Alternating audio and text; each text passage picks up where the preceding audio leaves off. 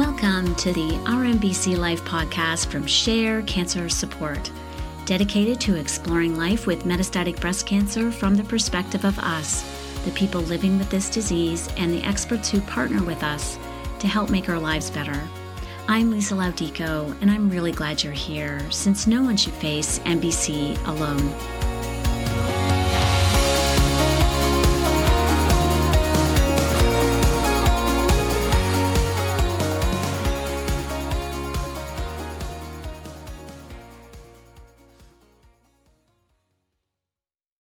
Welcome to RMBC Life's annual We Remember episode. I'm Natalia Green, senior producer and co-host of RMBC Life. We've invited our listeners to share the names and stories of the people they've loved and who've died from MBC over these past 12 months. Before we get to those stories and names, I'm going to get on an MBC soapbox for a second. Because we're a podcast that focuses on breast cancer and MBC, I think it's our duty to share some statistics about MBC.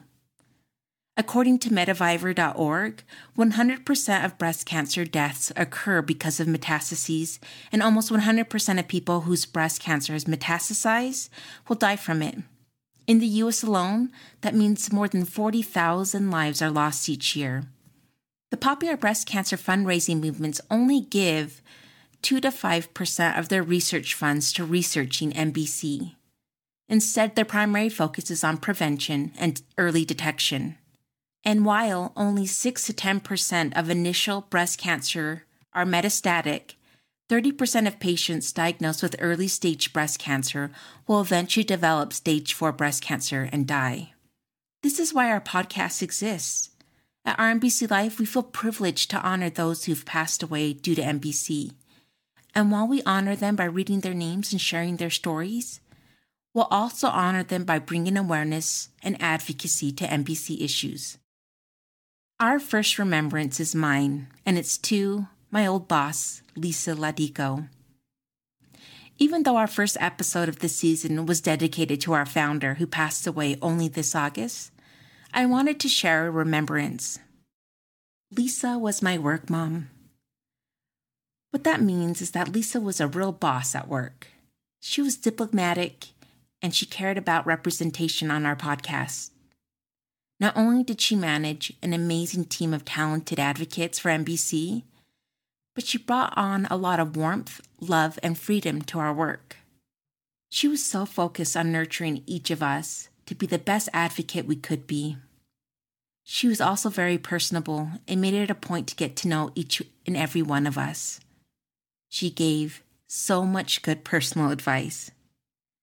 She was always staying up to date on my treatment plans and what my scans were like. And she was also an incredible friend. The best compliment Lisa ever gave me was saying that I was a good mother. I will miss Lisa forever. I miss our weekly talks. I miss Lisa's sense of humor.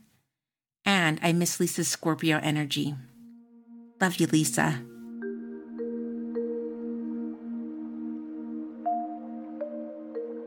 Founder and editor-in-chief of Wildfire magazine, April Stearns, will read a poem written by Lisa Laudico that was published in Wildfire magazine.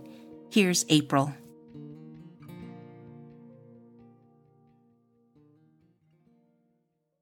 Abide with me. 1.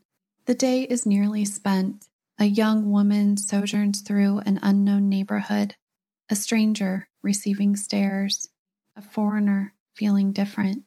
She scatters mental breadcrumbs past the Pachenko Hall, all glare and neon with gleaming glass, beyond the man-sweeping air at the tea shop, under the eye of the bobbing Maniki Nico, through the crimson gate of a Torii Jinja towards another home of worship, prayer flags flipping in the breeze. Named for a Jesuit hero not martyred on these shores centuries ago, she's surprised the church beckons when she no longer believed. A lone pilgrim makes the sign of the cross as he leaves, eyes averted, a soul converted. The cool air scented with incense from an earlier mass hits her nostrils with memories. Her ears catch familiar chords of a hymn as the organist practiced. Abide with me, fast falls the eventide. The darkness deepens, Lord, with me abide. When other helpers fail and comforts flee, help of the helpless, oh, abide with me. It's a home of sorts, complicated by the faith's disappointments. She mourns the comforts of ritual, of blind trust, of all those youthful stations of the cross. 2. Sitting in St. Peter's, always on the right side near the lectern, the sun animates the purple and red of the stained glass. Sometimes she reads her lives of the saints, all brutal and brave, her childhood video game. She held her Nana's hand, rubbing the blue veins winding over the fragile bird-like bones, back and forth, the blood swooshing past the indentation, a life intimate and close. The old woman's veins were flowing, the church still growing. 3. Her insides are unraveling now, slowly, tentatively, curdling under the weight of too many scans, unknown mutations, a cancer multiplying. Abide with me, she asks. She dreams of that church in Tokyo and her Nana's hands. 4. Thou on my head in early youth didst smile, and though rebellious and perverse meanwhile, thou hast not left me, oft as I left thee. On to the close, O Lord, abide with me.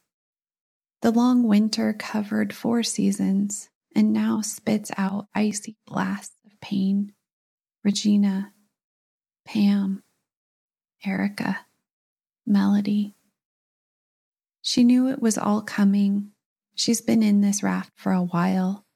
A silver lining here, a sunrise there, platitudes whistling past the graveyard. Will you abide with me? At funerals, she is an exotic bird walking amongst the living, stylish hair and delicate makeup deceiving. Achieving an illusion of health and well-being. It's weird to be a talisman for their grief. Mothers burying daughters. Husbands eulogizing young wives. Do not be afraid, her eyes say. You will not catch it. When the brave ones come to touch and thank us for our service, they wonder if this is what it looks like to be dying. Our eyes draw down in shame, for we know there are more bodies to be buried and friends who won't make it back. Battle language unwon. Instead, she thinks of the goldenrod wall behind her friend's gorgeous, love-filled face as it beams out like the sun. This is what she holds. This is what she can abide. In memory of Lisa, who passed away from metastatic breast cancer on August 6, 2022. Lisa's poem, Abide With Me, was originally published in the NBC Survivorship issue of Wildfire magazine, October 2021. Prior to that, Lisa performed this poem for the first time at the Naked Poets live event in May 2021. She would like you to know the poem references the Christian hymn, Abide With Me, written in 1847 by Henry Francis Lyte.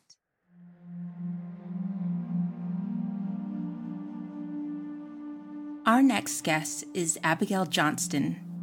She's a longtime friend of the podcast, and like us, Abigail has been living with MBC and has been since 2017.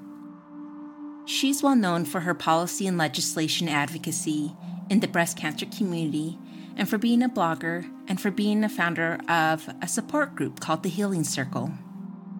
Abigail shares her remembrance of those in the Healing Circle that have died because of MBC. She also shares a recent blog post called Living with Loss. Here's Abigail.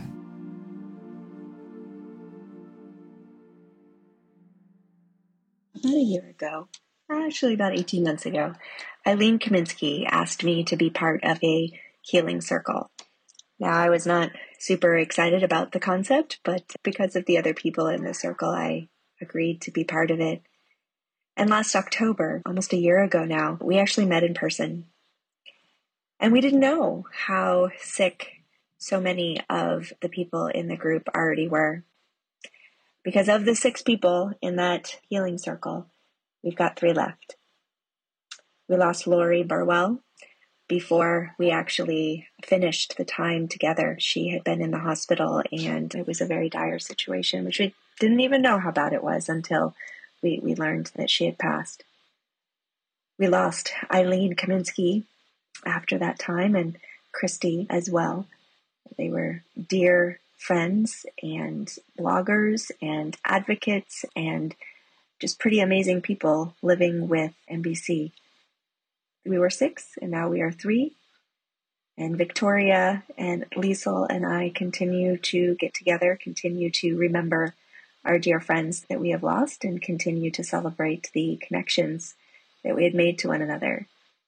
But the world is poorer for the loss of these 3 amazing women, Lori, Christy, and Eileen. Here's a recent blog post that I wrote. I called it Living with Loss. As I sat down to write today about what has been weighing heavily on my heart, I went back through previous posts, as I usually do, to see what or if I've written on the topic previously.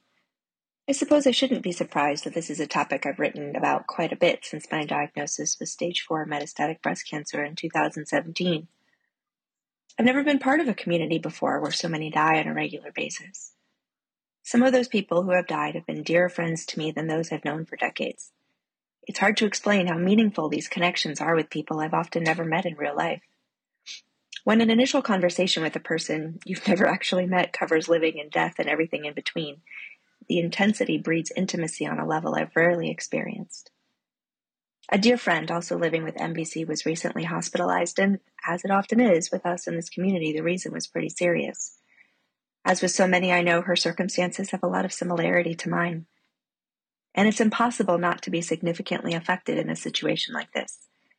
The night she told me she'd been hospitalized, I told my husband that I was afraid to go to sleep. I was so afraid that I'd miss an important or possibly a last text. I was so afraid I would wake up to the worst news, that she'd died overnight.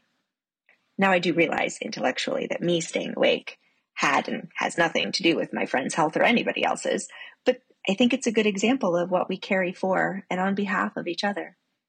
My friend is home now, and while some of her symptoms still remain a bit of a mystery, there is a plan to address them. As I mused over this situation and my own reaction to it, I was reminded of a poem that Anya Silver wrote. It usually takes a person immersed in this living while dying thing to articulate clearly how it feels. I was privileged to read her poetry in the play For Our Lives, which I've written about before and which has been highlighted on this podcast too. So the poem is called Stage 4. Suddenly, gloved hands empty the rooms of my house, and I'm told to take only what I can carry. Faces turn away from me. I'm taboo now. The boat I'm set inside is crowded with others like me. They come from their own cities. Cautiously, we take each other's hands and trade stories. We learn of the lucky few who return, who are able to cross back over, and in time their shame comes to be known as victory. We use words that once embarrassed us, courage, prayer, miracle. And always we long for our old homes. We draw scarves over our faces when we weep, singing the songs of our ancestors. In this exile, no pillar of dust and fire guides us. Our passports have been stamped, our wrists and collarbones have been marked. Even when the old promises begin to fall away, when we see less clearly the gardens of our former lands, still we are together, friends, and we know what our beloveds do not yet know. We can see through each other to the lapping silence beyond the Milky Way. Those last few lines of the poem resonate so deeply with me. There is an instantaneous understanding amongst us in the community as we see others fade from this life. Every loss hurts like the Dickens, and I am moved to tears on a regular basis. At the same time, we have to get pretty good at carrying these losses if we want to continue to engage with our community. But is that even something we can get good at? Kelly Grosslegs, a grief therapist who is the beauty and brains behind Conversations with Kelly, which you should all be following on social media, shared with the group I was in recently that she looks for reminders each day that this life is not the end. In that group, we talked about an experience where someone else had, where she listened to the nudging of her intuition, or perhaps it was the soul of a dear friend who had recently died. Regardless, these motions of connection, of beauty, of love, and soul healing in the midst of loss are beyond price. And I hope I can pay attention to that even more. I will end with a quote from a book I've been reading. It's called The Edge of Wonder by Victoria Erickson, who I think I could be best friends with if only we met in real life instead of me just following or stalking her on social media and loving everything she shares. Her quote is, "A shattered heart mends, but it is stretched. The stretching creates room for even more love. In fact, the loveliest people are the ones who have been burnt and broken and torn at the seams, yet still send their open hearts into the world to mend with love again and again. You need to feel your life while you're in it." So despite our hearts having been shattered over and over, we continue to send our hearts into the world over and over, to mend with love those who are carrying the same losses that bring us to our knees, coughing. Here's a submission from Anna Maddox, remembering Lori Burwell.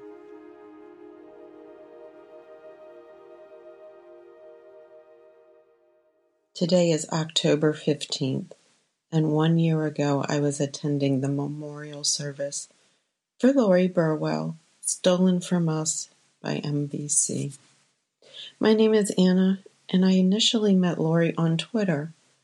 I was fortunate enough to live close enough to her to have actually met her in person and spent some time with her, enjoying trips to the museums in DC and other activities.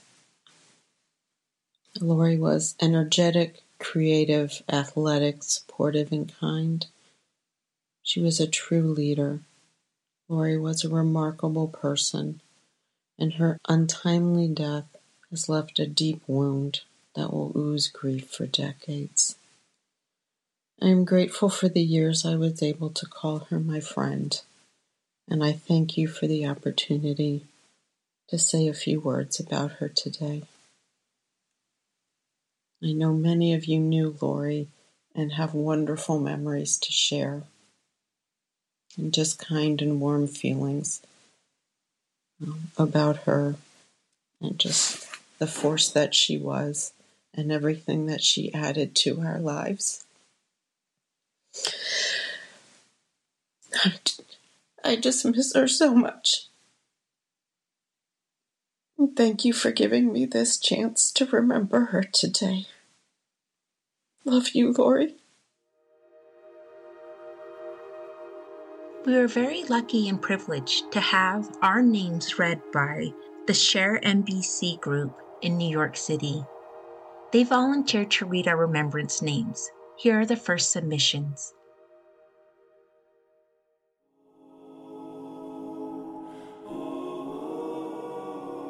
Christy Consor, Eileen Kaminsky, Joy Jenrette, Danielle Thurston, Nicole Goddard-Neal, Brenda Levin, Chelsea Betts, Cindy Segala, Andra Colnins, Olivia Newton-John, Lara McGregor, Rosalind Weston.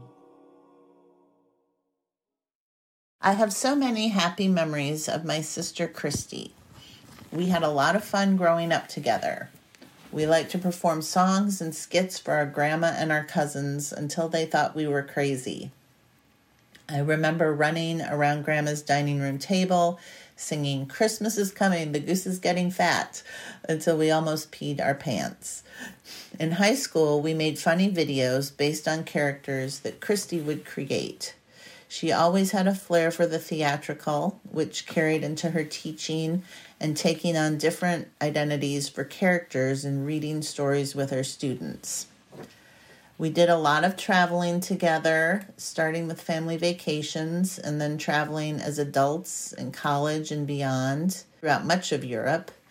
Chris was always much more adventurous than me. She was the first to jump off the high dive at the swimming pool, so then I had to do that too. I can't remember where we were on one childhood vacation, but we were hiking and there was a scary suspension bridge that she was determined to walk across. Our parents were there, but they were not privy to her scheme, so it was up to me to physically wrestle her down to prevent her from crossing it. I'm sure I did the right thing there. She was not happy about it, but that bridge did not look safe. I was always the bossy big sister. My first memory of life was the day that we brought her home from the hospital. I remember waiting in the car with my grandma, and my parents brought her out in her little yellow pajama suit. She was all red-faced. Then we got home, and I was quite sure that I carried her from the car and up the steps into the house, even though I was only 2 years old. Sometime in my 30s, I said to our mom, "I can't believe you had me carry her into the house." Mom laughed and said that we never would have done that. And of course, thinking about it as a rational adult, I came to realize that probably didn't happen. But I felt like it did because I was the big sister and I had to protect her. When our parents used to pose us for Christmas photos back when she was a baby, I remember them propping her up next to me so she wouldn't fall over because she couldn't sit up yet. But she was taking care of herself soon enough. People who knew Christy will remember that she was always fiercely independent and quite private. In her adult life, I think Chris showed more of her funny, witty side to her friends and was always more serious with her family. I think she thought that I would poke fun of her, which I did, especially in our teen years. But she learned to poke back, and as her cancer progressed, one of the few things that could get her laughing was making fun of me. So I was happy to oblige, and God knows that there was plenty of material to work with. One winter, I had broken my ankle slipping on the ice, and I couldn't drive, so she had to drive me to work. She was still teaching at the time. And I also needed help getting in and out of the shower, which she was not particularly happy about and would only do that every other night. I used to tease her, "Tonight's bath night." Later that winter, I developed sharp pains in my side, which I was certain was my gallbladder. My doctor told me to prepare for surgery, and Chris drove me to the hospital for a scan. Much to my relief, it turned out that I was only constipated due to inactivity from my broken ankle. I remember Chris wheeling me out through the hospital lobby in a wheelchair, declaring, "We always knew you were full of crap. Now we have medical proof." We laughed so hard at that one. That was one of her best lines. Christy's positive, life-affirming attitude inspired everyone that she met. I know she was a great source of strength and made a great impact on so many people. Shortly after she passed, our family doctor called me and told me she was one of the bravest people he knew. But he didn't have to tell me. She lived a life of determination and not letting her fears conquer her. I loved her very much and miss her every day. God bless you, Christy. Susie Havistak Volra, Beth Gentner, Heidi J. Dirks Kraus, Jane Marzuski, Nola Adante, Kim Hunter, Justine Oxman Engels, Jess Beard, Lakeisha Jackson Gordon, Carrie Reardon McAdams, Siobhan Morell. Here's a remembrance for Eileen Kaminsky, given by Rudy Fishman. I was fortunate enough to become friendly with Eileen Kaminsky probably about 1.5 years to 2 years before she passed away. And in that time, she very much became kind of like my cancer sister. We chatted through text, email, and Zoom, FaceTime fairly often, at least a few times a week, and got to know each other pretty well. And one thing that was really remarkable about her that I always noticed is she always seemed to worry a lot more about me, even when she was having troubles with like chronic paresthesia, the draining stuff that she had to get done all the time. She was always talking about making plans to come visit and making plans to visit other people. She was always thinking of other people, even if she didn't always act on it. She was always trying to do whatever she can to help and support others, however she could. She would send me care packages. It's really weird too, because I actually spoke to her on the day that she passed away. She was in the hospital and was getting ready to come home. But even then, she was more worried about me than she was herself. And I think it just says a lot about her and her character. She was a great influence to me, not just cancer, but then also just creatively and all that. Like, very much she lived the life that she talked about, in that she was using her crappy situation to inspire and motivate herself to keep working on her writing craft. And in turn, that, I'm sure, inspired far more people than just me. Those are really the big things that come to mind when I think of Eileen, though.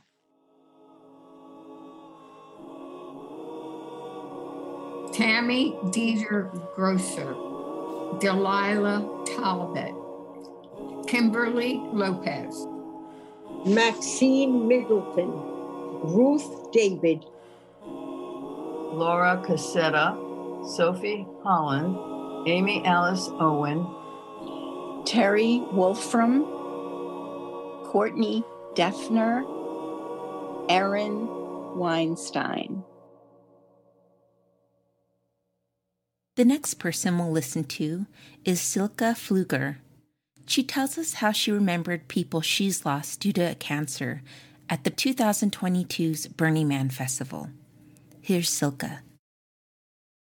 Hi guys, this is Silke. I was told by Abigail that you guys are doing a piece on the people that we lost in the last year.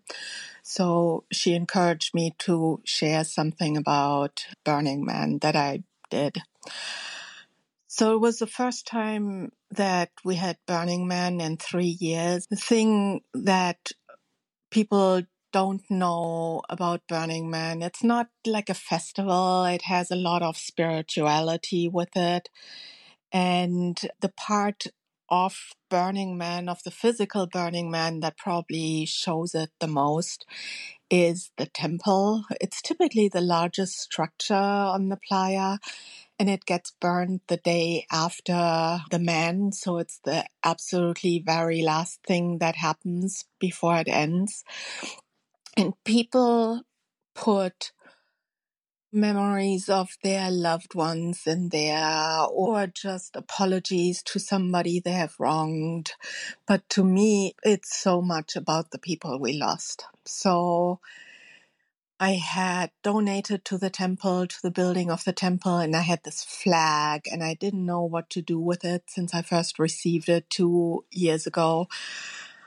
And then it came to me, it's all about the people we lost. So I went on Twitter and I asked people to share who they lost to cancer since the last Burning Man 3 years ago. And it's more people with breast cancer, but there's some others in there as well. I'll just start reading the names until I run out of time. Mel, Laurie, Gina, Liz, Katie, Michael, Kajo, Shawanti, Margaret, Sandra, Judy, Charlotte, Caitlin, Andra. This is hard. Stephanie, Catherine, Deborah, Amanda, Julie, Olivia, Lisa, Karen, Suzanne, Victoria, another Laurie who was so awesome, Caitlin, Marina, Olivia, Judy, Devona, Ruth, Jill, Carrie, Kaiko, Candice, Irma, Angela, Maggie, Dorothy, Christy.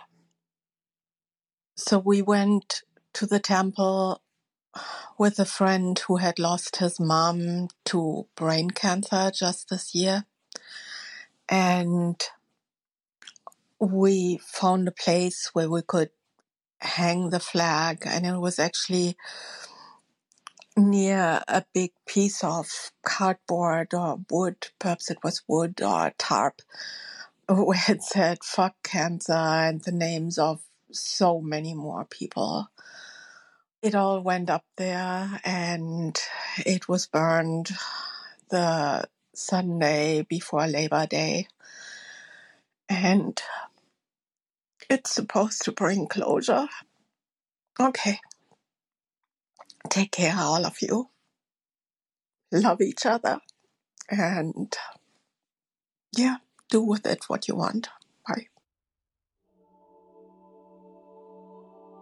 Rhonda Howell, Melanie Masterson, Susan Swanson, Jillian Beth, Tori Geib, Morgan Blum, Catherine Kate Petridis, Tiffany Jackson, Linda Mankeys Dolazan, Angela Adams, Nayli Augustin, Dorothy Devine. The next remembrance will be given by our co-host here at RMBC Life, Paula Jane. Here's Paula. Hi, I'm Paula Jane, and this is my memory of Andra Kulnins. Andra and I met through the LBBC Hear My Voice Advocate class of 2021. We were in several small breakout groups together, and when she asked if I wanted to stay in touch, I gave an enthusiastic yes. We never met in person. I never got to hug her or bring her soup or know what she was like before MBC, but she will honestly live in my heart until I die. We talked for hours on the phone. It's hard to explain what Andra meant to me, but maybe I don't need to other metastatic folks. She just got it. She was a former nurse and a spiritual superhero. To me, Andra was grounded and wise. She loved life and was curious and so incredibly kind. I have physical memories of our conversations. That's how pivotal they were to me. I remember walking in circles around my driveway one day, pine straw and small tree roots pushing up against my feet, crying and smiling because our conversations were so intimate. We talked honestly about how it was for her, a triple negative person, to be friends with me, a triple positive person. We both knew it was highly likely that she was going to watch my cancer be at least temporarily stable and respond to treatment as her cancer defeated inadequate treatment after inadequate treatment. And we both knew it was highly likely that I was going to watch her die. And that's exactly what happened. I remember the sound of her voice when she told me, "I don't want to die," and the grief she felt about not getting to be there longer for her young son. I was at the beach when we talked about the very poor care she received at the ER as her health started to deteriorate, and how, as a nurse, that was a deeper sadness and frustration for her. I was sitting on my Chase lounge, rock hard to protect my own deteriorating spine, during one of our last conversations when I asked her, "When you were a little girl, did you ever imagine that one day you'd be in your 40s, researching hospices together with a friend because you were both going to need them, and that in the midst of that, your friendship would bring such sweetness?" And we cried together because it truly was both. Having a friend to stand next to in that alone, dark place of facing your own death is such an unexpected kindness in this world. But the grief when they are gone before you is tremendous. I chanced the vulnerability to say all of this because my friendship with Andra, while infinitely precious to me, is not unique. It's replicated so often in all the names listed here by people who weren't in a place where they could articulate the immensity of loss because they've lost so many others. Andra, our friendship changed my life for the better, and you are remembered and so very loved. Your memory is most definitely a blessing to me and to so many others. Thank you, dear friend. During the first season of the Our NBC Life podcast, Lisa Laudico interviewed an early-stage breast cancer and NBC advocate Kate Petridis. In that interview, Kate opened up about her disease and how she was approaching her diagnosis, and the lifespan that was not what she expected it to be. Lisa began her interview with a short biography of Kate. At 25, Kate was diagnosed with early-stage triple-positive breast cancer. For 4.5 years, Kate had no evidence of disease as she slowly tried to rebuild and recover from the impact of a cancer diagnosis. In May 2018, while honeymooning, she fell ill and shortly thereafter was diagnosed with MBC. Since her diagnosis, she has been involved in advocacy efforts by using her voice to educate others on MBC and advocate for increased attention and research funding for this insidious disease. I'm proud of the way that I have approached my diagnosis and the fact that my lifespan is not going to be even close to what I expected it to be. Realizing that I have very limited time has helped me almost understand the beauty of everyday life and those relationships that need working on, and just kind of coming to terms with things that I was holding on to and felt guilt and remorse about and needed to just get off my chest and make peace with it. And that has been really, really helpful for me. I think speaking to other metastatic breast cancer patients about this topic has also been helpful to hear their ideas and how they're approaching their own what is most likely going to be an early mortality. Kate died peacefully on September 27th, 2022, at the age of 35.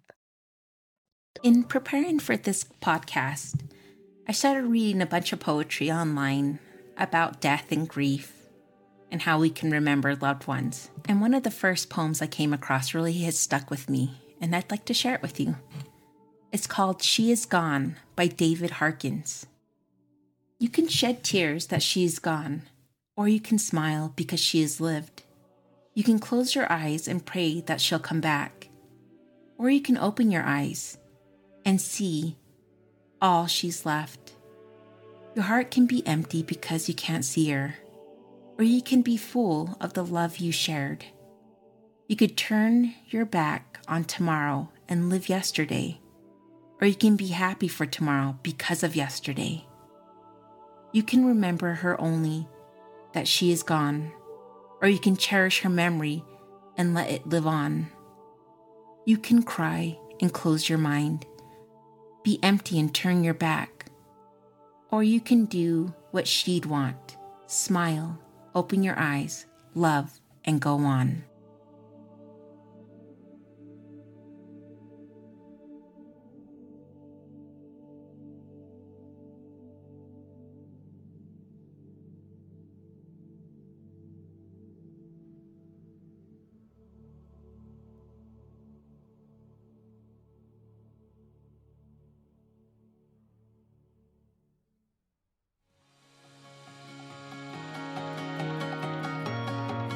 We dedicate this episode to the 116 people who die every day of MBC.